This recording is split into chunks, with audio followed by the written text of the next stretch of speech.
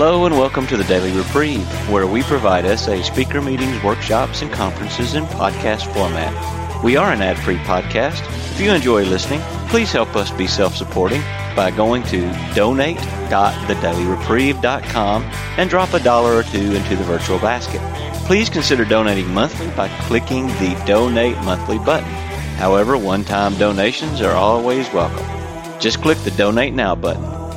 Now, without further ado, this episode of the Daily Reprieve.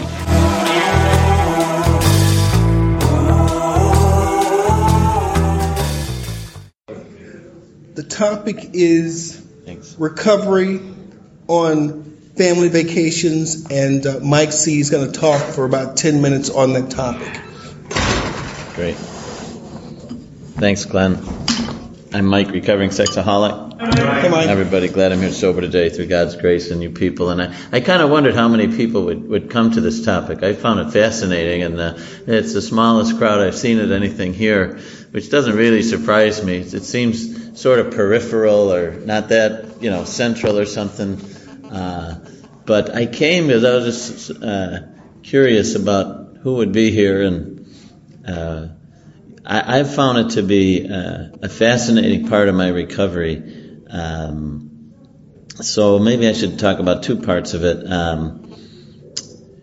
One, when I go on vacation, to me that's sort of sacred time. And it's a time apart from, some people go on vacation and they call in to work when I go on vacation, I'm gone. And what I've needed to learn is, I leave my work behind, I can leave my parents behind, I can leave my siblings behind, and all the stuff I worry about behind, but I got to bring my program with me. I have a tendency sometimes to want to coast a little bit or take a little bit easier or skip going to meetings, which is really ironic because when I actually go away out of town and call and connect and find a meeting, it's always just a blast. I always have a great time. But I'm always resistant to doing it. So one of the things that I've tried to learn to do, if I'm gone long enough that I'm going to really need a meeting, is make it the first thing I do when I get there. Is to, either pick up the phone book or call Kay beforehand and say, but to have it done so that I don't have to debate whether or not I'm going to do it. Because for some reason, and I've heard this from a lot of people in the program, it seems harder to stay sober and do the things I need to do to stay sober, not just kind of coast along when I'm away. So one aspect of it for me is just making sure that I'm doing the things I need to do for my program.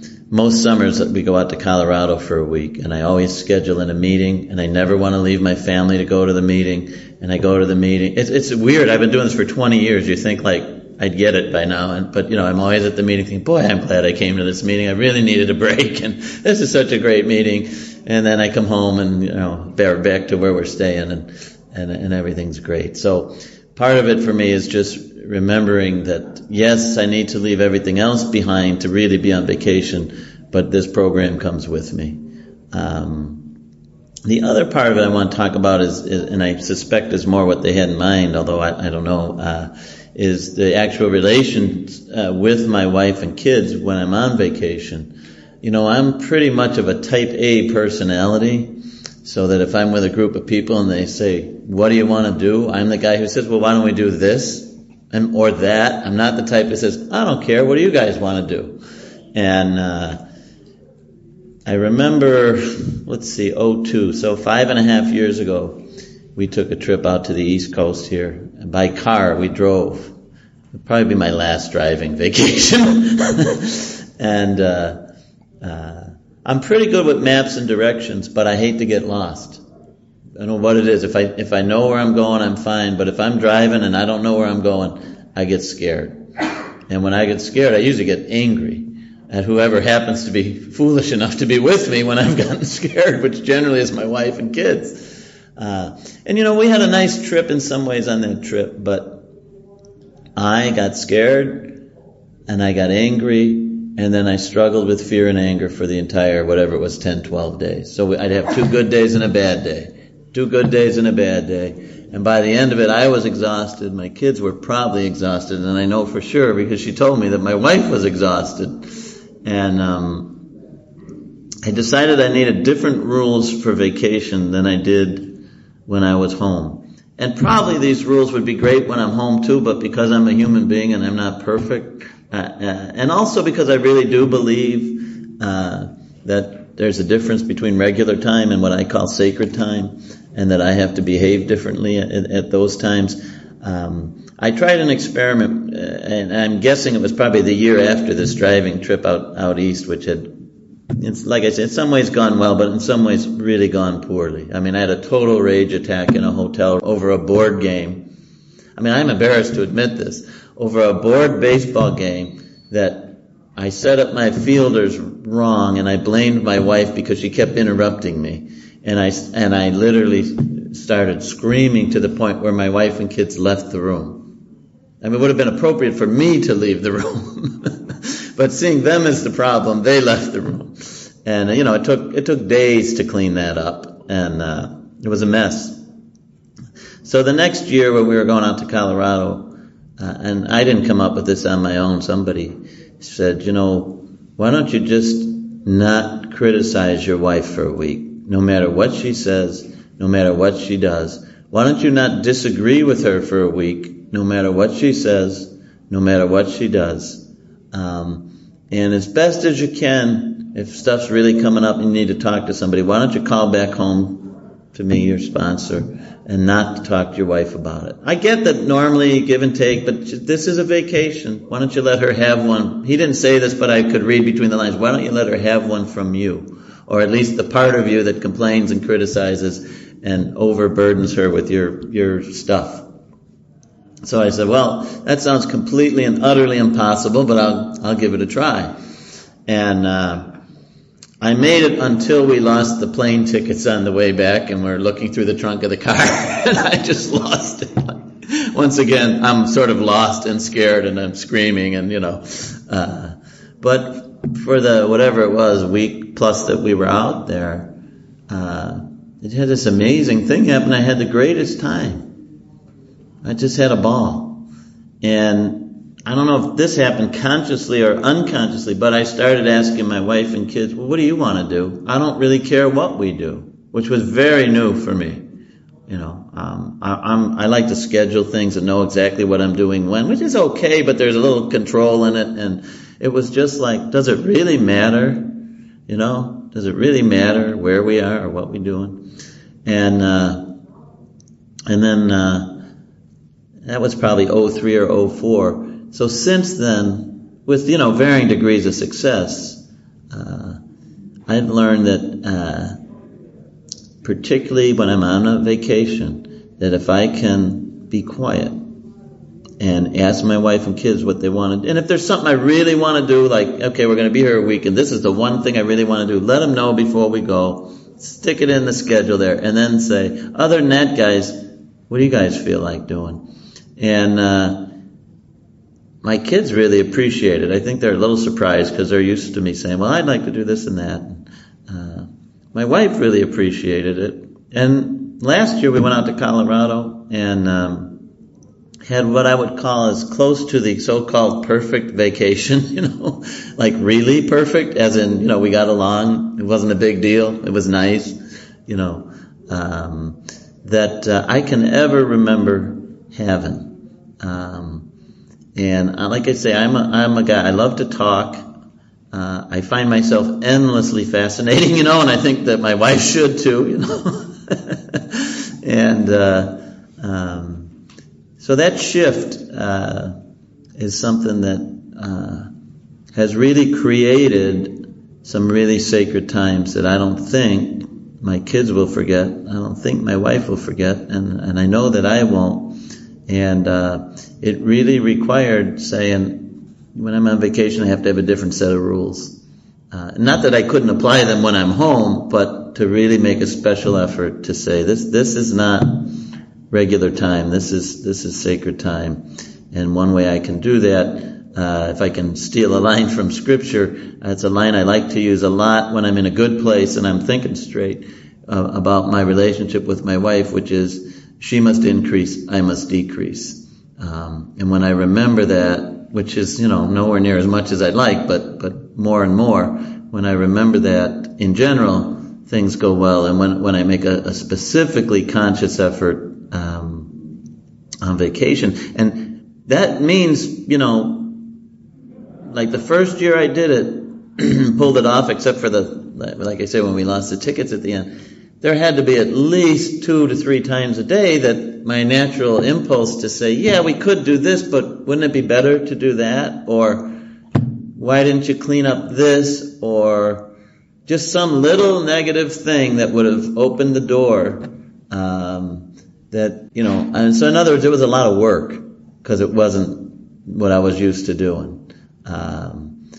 But it really felt great to be able to pull it off, to come to the end of a week and say, oh my God, I just went a whole week without complaining, criticizing, babbling, whatever, and it went great. So that to me created space, and also the thing about not needing to be sort of in control of what happened, so that we were playing this miniature golf game, and my son he's 19 now. He's very, very competitive with me, and I frankly don't know where he gets it, It's not his mother or his sister, and that only leaves one guy left. But anyway, we were playing this miniature golf game, and he was getting upset, which it's too bad. I wish he hadn't, but I was so happy that it was him and not me. It was a gift that I was able to be detached and to act like a father and say, well, maybe if you tried this, you'd feel better, whatever. And he wanted none of it, and then just to leave him alone, instead of me being the guy getting upset. But also, it created space to really have conversation with my wife and kids, either together at a meal or, just taking a walk with one of them, whomever it might be at a given time, and finding there was more space to really hear who they were and what they wanted to do and what was going on in their life, and all of that. So that's my 10 minutes or whatever. Okay. Thank you.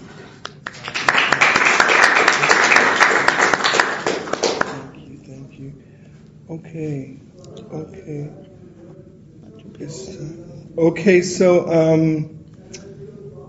we will now open the floor for sharing. Because our common welfare comes first, here are the guidelines for sharing during the meeting. If you wish to speak, please wait to be recognized. No crosstalk, please. Please keep your sharing to 2 or 3 minutes, allowing everyone a time to share.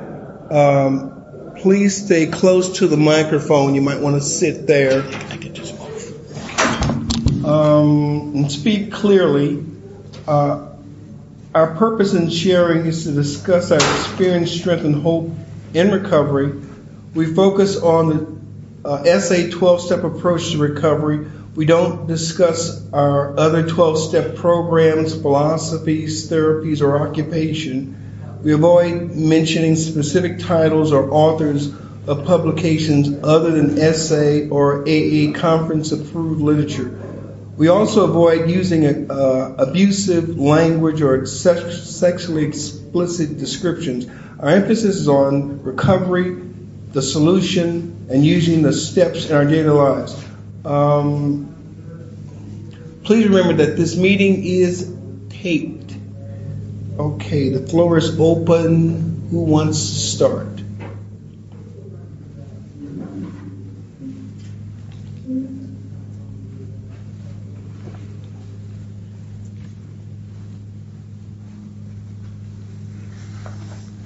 I'm Will, a grateful recovering sexaholic. Hey, Will. We have a couples meeting going on in the Cleveland area, and my wife and I have chaired it several times, and this has been a topic because I have a problem on vacations.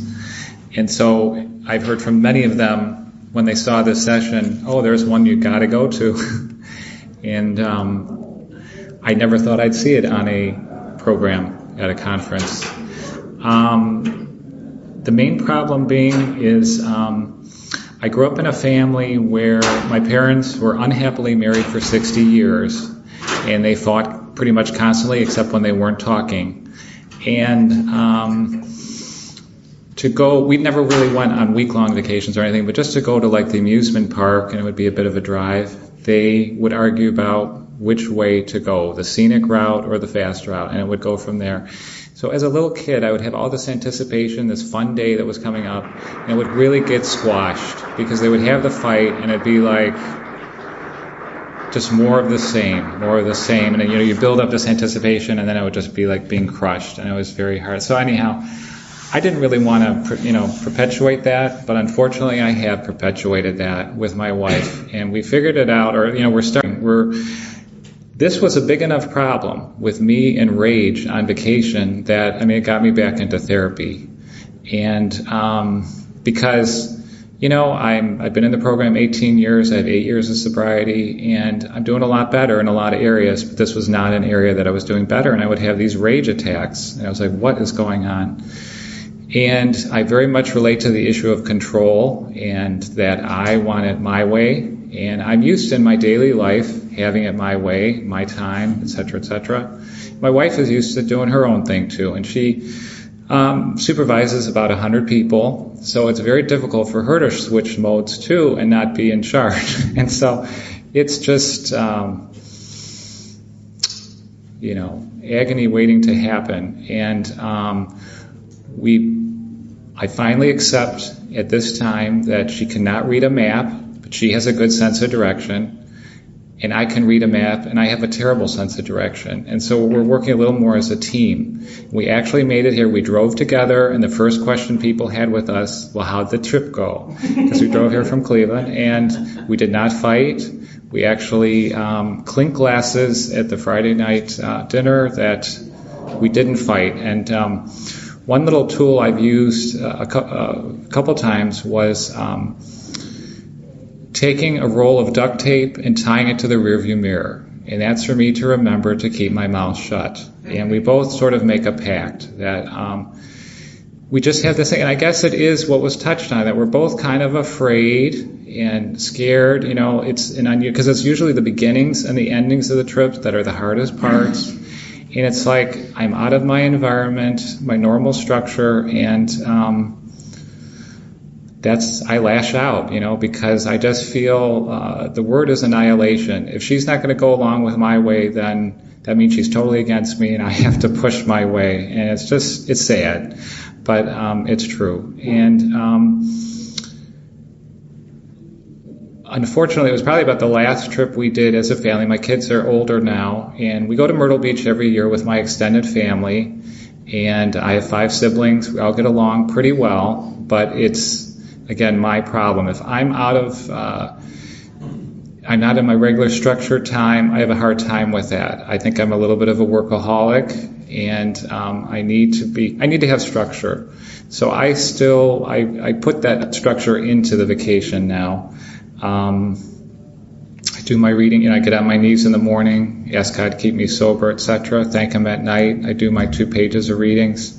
And I'll call central office ahead of time. There was a group down in North Myrtle Beach that we really enjoyed meeting with them. I don't know if it's going right now. It wasn't the last time we were down there. But we'd make a point of it, going to that meeting in the middle of the week. She'd have her meeting, I'd have mine. And, still working a program in that way. But this last trip that we had, I lost it. My daughter my youngest daughter, who could have driven. We were all taking turns driving. Because that's the other thing I do, which is really stupid, is because I'm a workaholic and I always have too many things going on. I would bring all the bills to do, which is, always the greatest thing to do at the beginning of your vacation. To be working on that in the back seat, and I'm real happy then. And but everybody was doing their part driving, because we have all these teenage drivers, and I trust them enough. And but she wouldn't drive. And then I was thinking, well, can you make me a sandwich? And she was going to give me a hard time about making a sandwich. And she plopped mustard on it, like a big blob of it. And when of course I was doing bills, and the thing is, I don't buy a lot of clothes because we're trying to save money, 2 kids in college and everything, and it plops on my lap, this mustard, and I just totally lost it. I went into a rage, and I did go to the rage session. That was another one very good for me. And I just ground it into her, and then other kids started throwing sandwiches and everything. It was a big mess, and we're in this caravan of family, and we all stop, and we like fall out. It's like the clowns coming out of the Volkswagen or something, and just with mustard, and it was a big mess. And I had to go for the rest of the trip and drive in another car, and I felt like a real jerk. And that is what made me decide time to go back into therapy, because you know, we don't emphasize that, but I mean, I need everything to get better, and I get to my meetings and I get all the help I can possibly get, and we're getting down to the bottom of it. But so I would say it's about maintaining structure for me. I still need structure. What others have said in terms of letting go, and you know, what do they want to do, and just wanting to be with them and recognize that we could be creating lifelong wonderful memories instead of Dad being a jerk. So with that, I pass. Thanks, Will.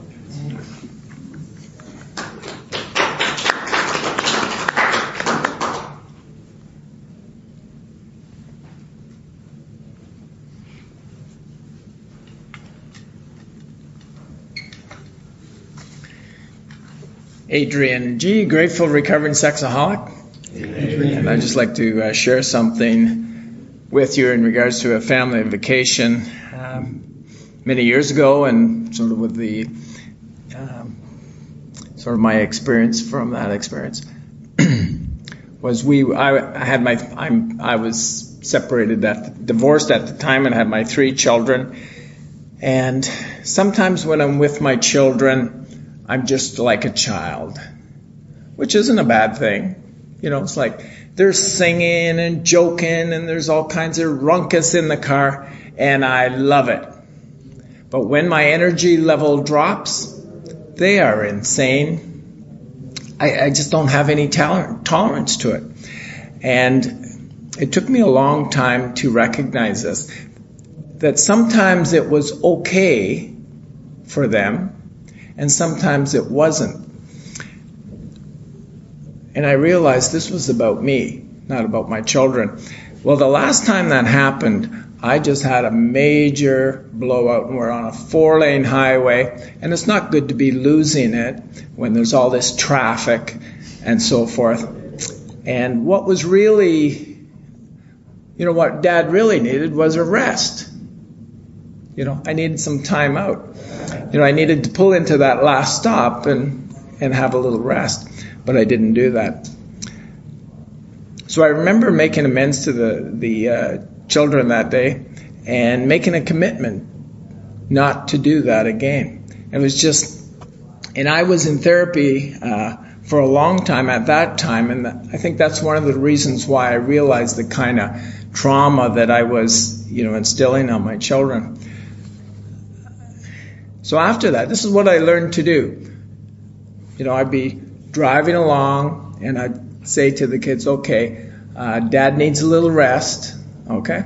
So if you can, just be quiet for a little bit, and I'm going to have a 15-minute nap in the car, and when we're done. But I gave them a choice of staying in the car and staying amongst themselves. I didn't want children running all over the highway. Or I could get out of the car and go for a little walk and lay down in the field and, and rest for 15 minutes. And you know what? They were as quiet as mice. And we did that. We had done that a number of times after that. But it just didn't occur to me what the solution was. And I had the same experience at camp. It's like I would need my quiet time. See, I only had my children on weekends and vacations, but I wasn't used to being around my children and got all wound up. So on this occasion, I recognized after supper, I just needed some nice peace and quiet, and there just wasn't room in the camp for that. So I give the children the option. Okay, I said, you can stay in the camp, do the dishes, and I'll go for a walk, or vice versa. And they were out of there like flies, and I had the whole camp to myself. So it's just a matter of being creative to create, what I needed to take care of myself, rather than going ballistic and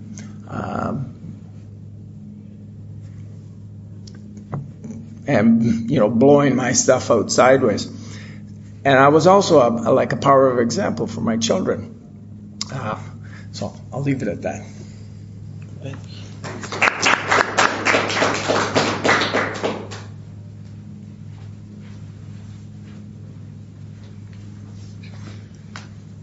Hi, I'm Latasha, and I'm a grateful recovering sexaholic.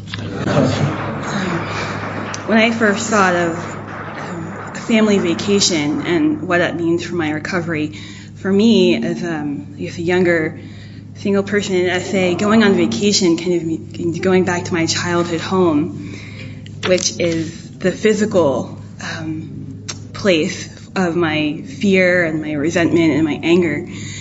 So, and I'm originally from New Jersey, so the closer I get to New Jersey, my anxiety level kind of rises.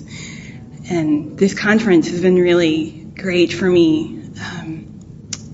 It's my first one being in Newark because I can identify with other sexaholics in a state where I usually feel more discomfort. And it's been a great experience. I don't have to worry about people liking me because I identify with most people here at what I see as the worst part of myself. So now that that's out of the way, it's just been great getting to hear people's stories and just feeling one with all of you. One of the things that I've realized in moving out of my parents' home is that I no longer have a private space when I go back. So bringing home literature in order to stay in recovery when I'm on vacation is not really an option. I have there are younger people in my house, and kind of go through my suitcase or my other belongings to see if they can find something to play with, and a white book is probably not the best thing for them to find. So the tools that I've used in order to stay in recovery when I'm on vacation have been just to really stay in touch with my sponsor. I have her number on speed dial in case any triggering events happen while I'm on vacation. And it's also just helped in general being in the program. And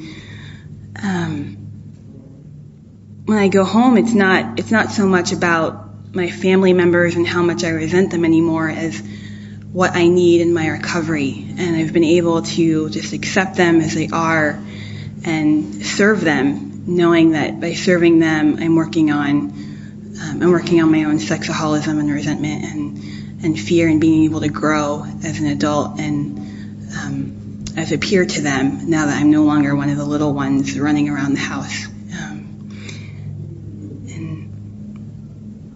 So I'm just very thankful for all of you and for this program in overcoming those obstacles at home. So thank you.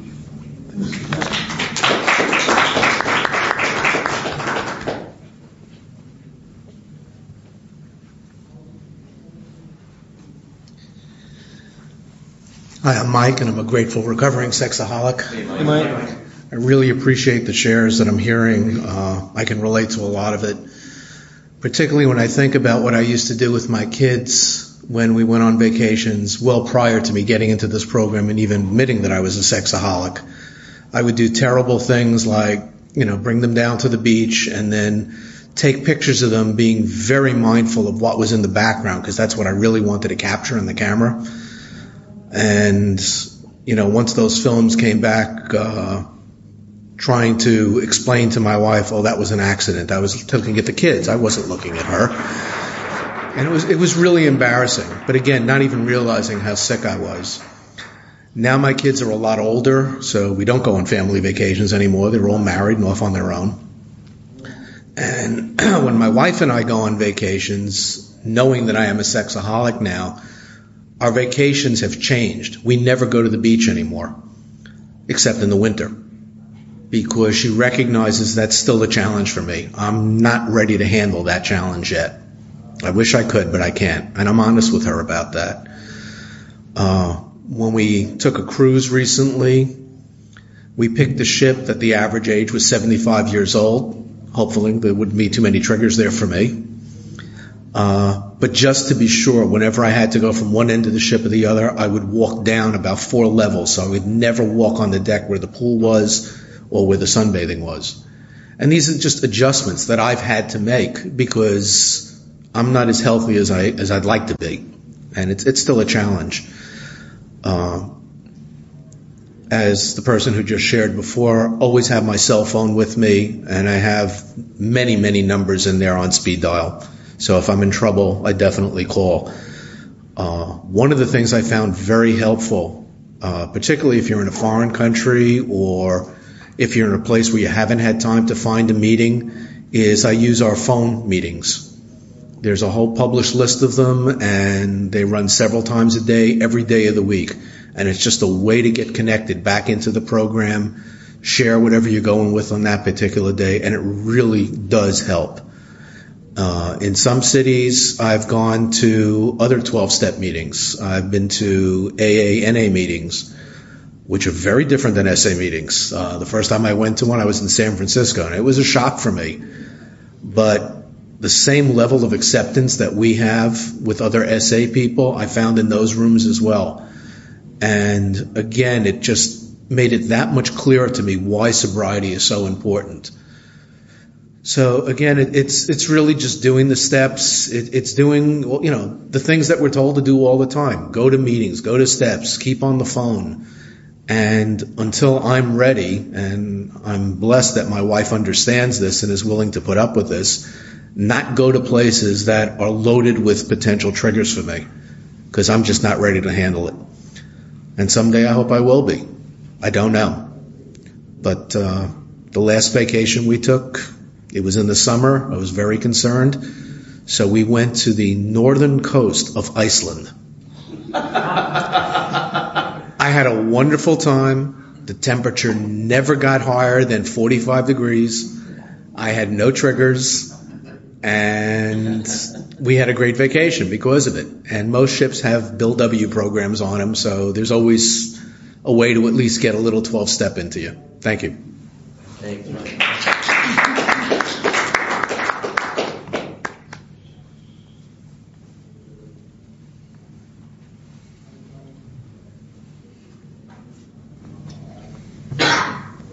Hi, I'm Chris. I'm a sexaholic.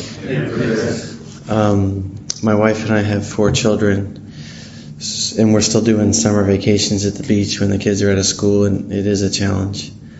But it's what I did when I was little, and in some ways it's neat. We view the vacation as a change in venue with a loss of infrastructure. And for that reason it's hard, but what the person said about bringing the program with you has worked for me. We also found it necessary to set boundaries. Our kids are kind of like between 5 and 11, and they're pretty good at adapting. And where we've been going to the beach is kind of away from the seashore, so it's in that regard a little bit safer than right on top of the beach, which doesn't work at all. But it's my older brother's house that he bought from my grandmother's estate, and it's like a family heirloom. So it attracts members of my family.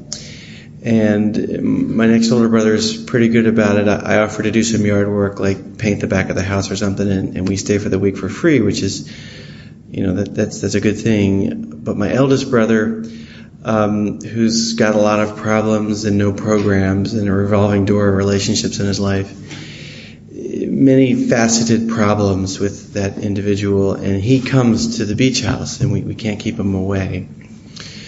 So he made a complete disaster of one vacation one summer, and so we resolved to set a boundary that we would not let him know when we were going to this beach house.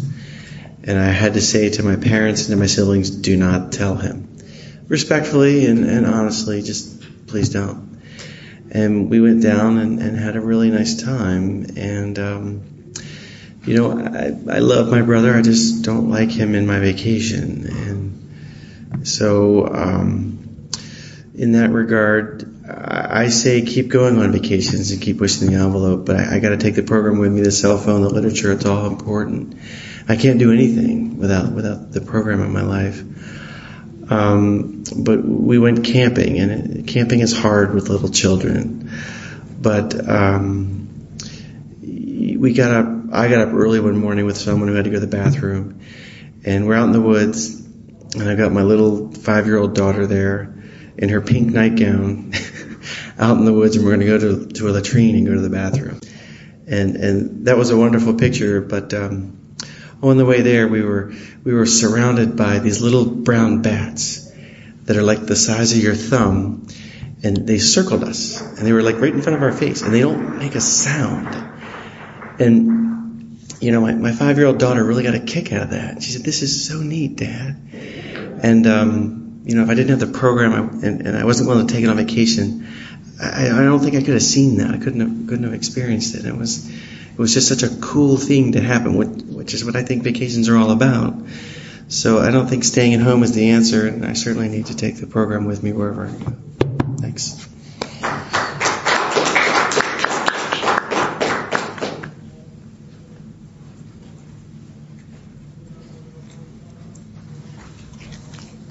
I'm Alan, sexaholic.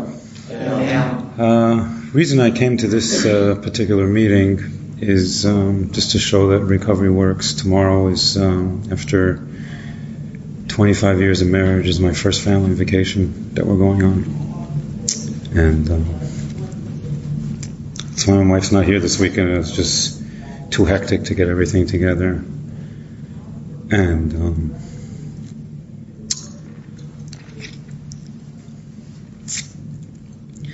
that's just huge. I can't say haven't been away on a day trip or such, but as a family, we've never gone away. So recovery works. So I wanted to hear. I thought, wow, look at this. I've never seen this at a convention. Let me come in here. And I really, really appreciate the shares. Really appreciate the letting go of control. Just to recap for myself, what I've heard is it's just not important what attractions we go to, because it's not about the attractions. The attractions is us. And I don't know if I'll be able to get to a meeting, but it's definitely something to look into. But there's the phone meetings, and when I go away, even when we go away on a day trip or something like that, I do make phone calls. So my cell phone has saved my life, and that was a good reminder again. But for me, the reminder is to let go and just enjoy, and that can't happen without sobriety. I know that, because when I'm not sober, I don't appreciate myself, and if I don't appreciate myself, I can't appreciate anybody else. And just the fact that we're doing this, and with teenagers, that's a miracle. So just want to share that. Thanks. Thanks, Al.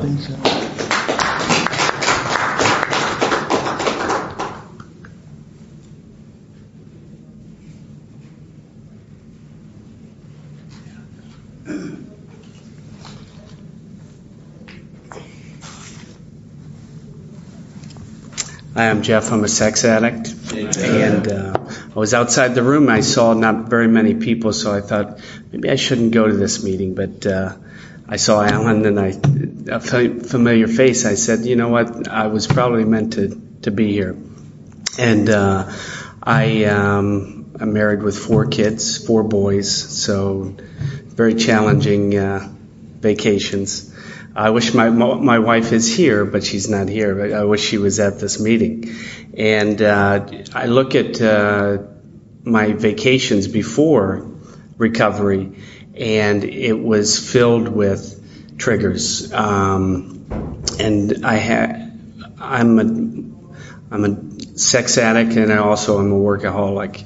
and it triggered both because I had my own business, and the women, the places we were, they would just trigger the sex addict in me, and the justification, we're on vacation, we're spending all this money, it gave me excuse why I should be away working, and I spent a lot of time on vacations on the computer calling. I wouldn't even let customers know that I was on vacation, and my justification was I need this, and in essence I was just feeding my own addiction with that. So I think in those 9 years I would always come back from vacation not feeling refreshed. I would have resentment because I felt we spent too much money, my wife spent too much money, I didn't have any say in the vacation, and there was nothing to it. After the program, the last couple of years, our vacations for me, and I think for the whole family, have been the best we've ever done. And part of it is just, with all those triggers taken away, I'm just present, and that's what I was never present at the vacations. And another thing is, I was the opposite. I wasn't assertive on vacation. I would let my wife tell me exactly where we're going. And part of it was I like to be the martyr, and if it didn't go well, I could say, why did we do this? And now I'm learning, and I also had a fear, she wasn't going to do what I wanted to do. And I realize now she wants me to be assertive, and she wants me to speak up and be part of the planning and everything about the vacation. So the program has made vacations and our family life so much better. It's still always a challenge, and the other blessing I have for me is I got in the program early enough that I think I can not pass, or not pass on a lot of those traits that were magnified during vacations to my kids, to make them realize vacation's about family and being together and enjoying each other. So, thanks.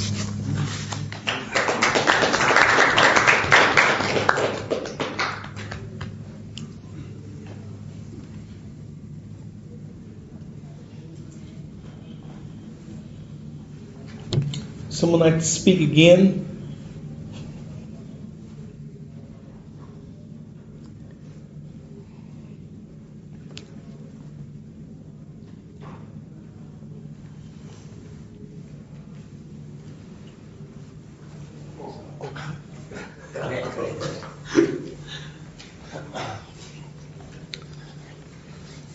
Hi, I'm Charlie. I'm a sexaholic.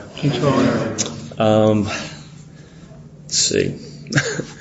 I would say vacations for me more or less centered around, I guess, growing up as a family going on vacations. My father definitely was a rageaholic.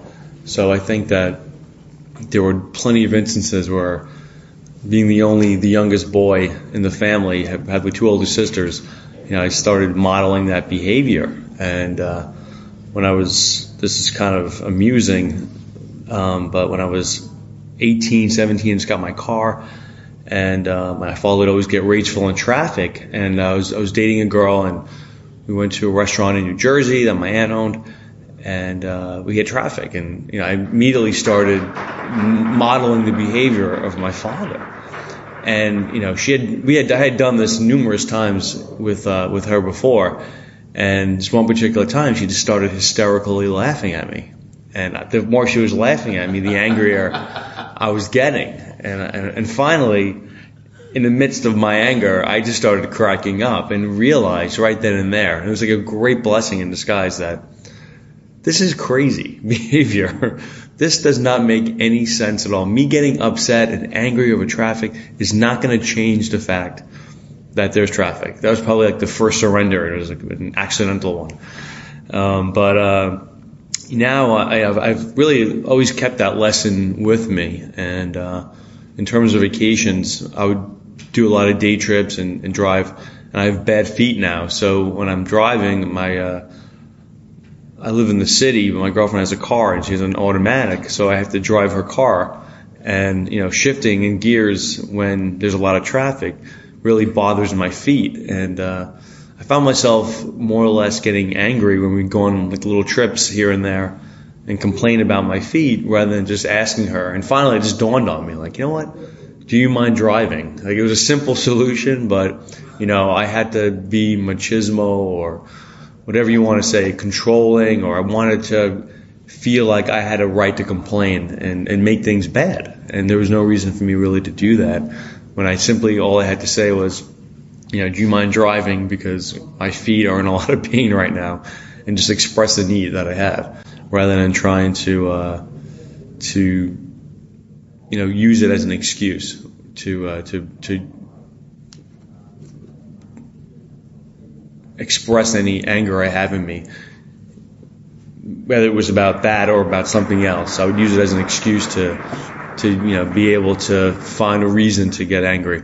And I don't really consider myself a rageful person, but I do in those situations find myself acting inappropriately. And I'm grateful that I'm aware of that. And it's only from that one experience when I was a kid, but also realizing that this is part of my addiction as well. So thanks.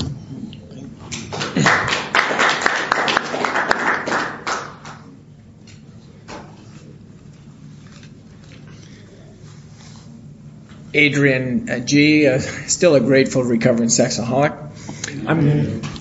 I appreciate what I heard about the cruise, because I'm going on a cruise in a little over a week. Haven't been on a cruise before. But one thing occurred to me. I'm going on a vacation with my wife, my stepson, and his wife, and our grandchild. And my stepson doesn't know I'm a sexaholic. So, if you're going on a vacation with someone and they don't know, and it's like, and I could be setting myself up, if I'm not, because, it's like, okay, I'm uncomfortable here. Should I say something? Or, well, I'm not going to join you for lunch because, or, all these different things. I could really be setting myself up if I'm not, and I'm quite comfortable letting them know, but I was like, and he may know because I've got literature all over the house. I don't hide anything, but he's never asked. He knows I go to meetings, doesn't ask what kind. My children know, but I've never, disclosed to my stepson or his wife. So I just want to put that out there because, this could be. Maybe someone else needs to think about that. I certainly just realized I need to think about it, and that was the reason for putting it out.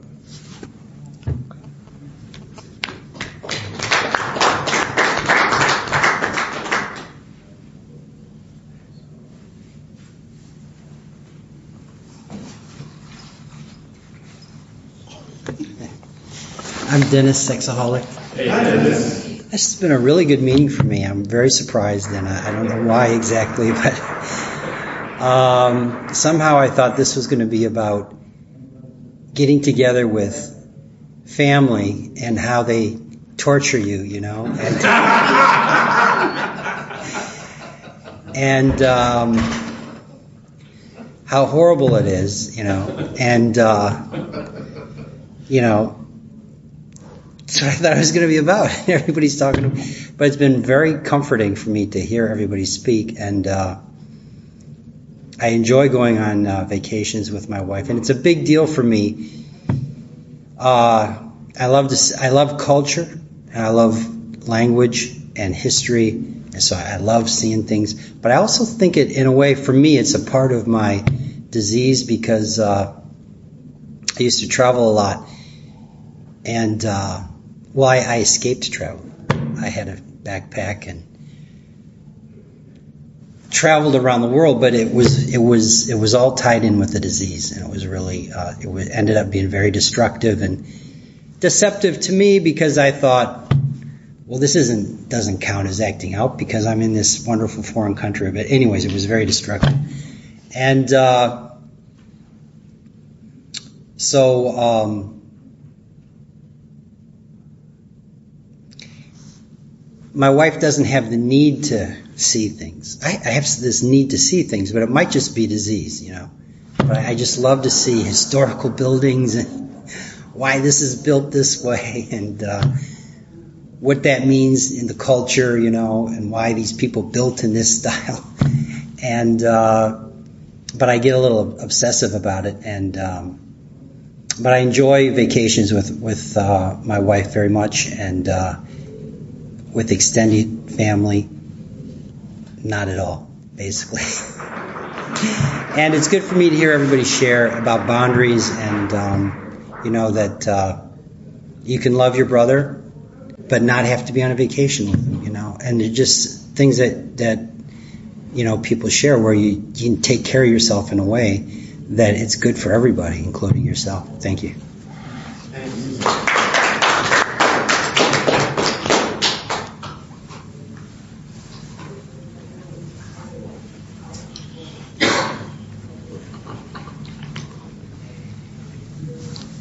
I'm Tom, a sexaholic, and I came here because the other meeting was too crowded, and it's turned out to be a very good meeting. Families and vacation; those two words wouldn't go together. I was thinking, but my thoughts were what I learned about vacations growing up. My father was and I realize now I learned vacations were dangerous things. Very stressful things, and I learned that they weren't for me. They were complicated things that other people did, people who knew how to have fun, and this was very dangerous. I learned that my father was a very stressed out man. I think he had agoraphobia. He didn't like other people. And taking his kids on vacation, I think he was very angry that he had to do that because we put him into these situations with other people that made him very uncomfortable. And he beat us a lot. There was a lot of beatings on the vacations, and he just didn't know how to do those things. And there was 6 of us, and it was like just very, very chaotic, stressful, and a lot of beatings. And it was always because of something that we did that we had to be punished for or whatever. But so, anyways, that was my concept of a vacation, and. I really didn't go on any vacations until, pretty far into my adult life. Now I like going on vacations. I travel with my wife. We enjoy our trips very much, but I can catch myself getting into this, what I call my pathology of stress around these things, and I'll start acting out what my father acted out. Traffic jams. I can still remember in recovery being in a car with people. And we got in a traffic jam, and I was like observing them. And I catch myself thinking like, well, when are they going to go insane? We're in a traffic jam here, and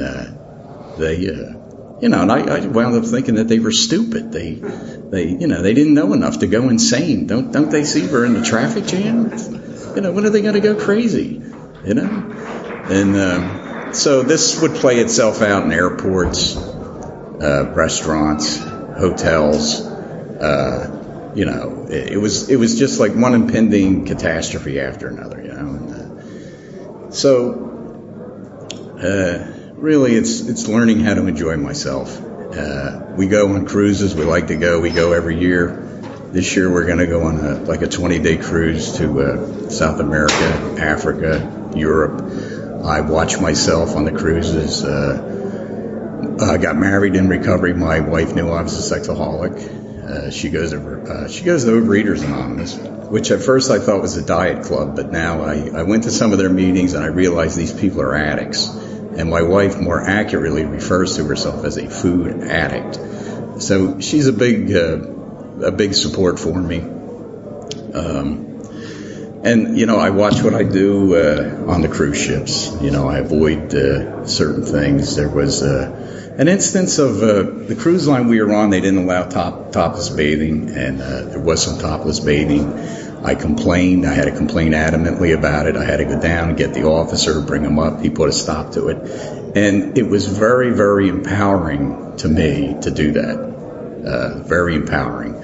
The cruise line, they want to say that their policy is it's not allowed, but at the same time, they condone it. But anyways, that did happen, and that was somehow empowering for me to do that. It was like standing up to my addiction somehow. And so anyways, those are my thoughts about that. Thank you.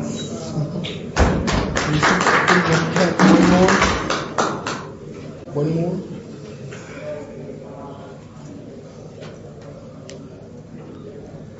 I'm Will Kay, still a sexaholic, and just a little coda to what my sponsor calls the mustard incident is when I told him about it, you know, when I was talking about it, I called him about it, and he thought I had killed somebody because I really was remorseful. I was embarrassed, and but I'm so grateful for the tools of the program, things like the 10-step, so I could make amends. We could talk about it. We could talk about it as a family. You know, I could apologize and make it better, and it actually was a vehicle for us to talk about some issues. So, you know, grateful for the program. I'm still a sexaholic. I still have character defects, but I have tools to address these problems. So, with that, I pass. Thanks.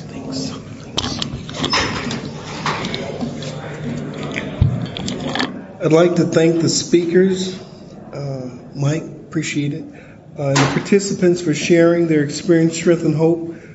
Remember, this is an anonymous program. Anonymity is the spiritual foundation of our traditions, ever reminding us to place principles before personalities. The stories you hear are told in confidence and should be treated as confidential.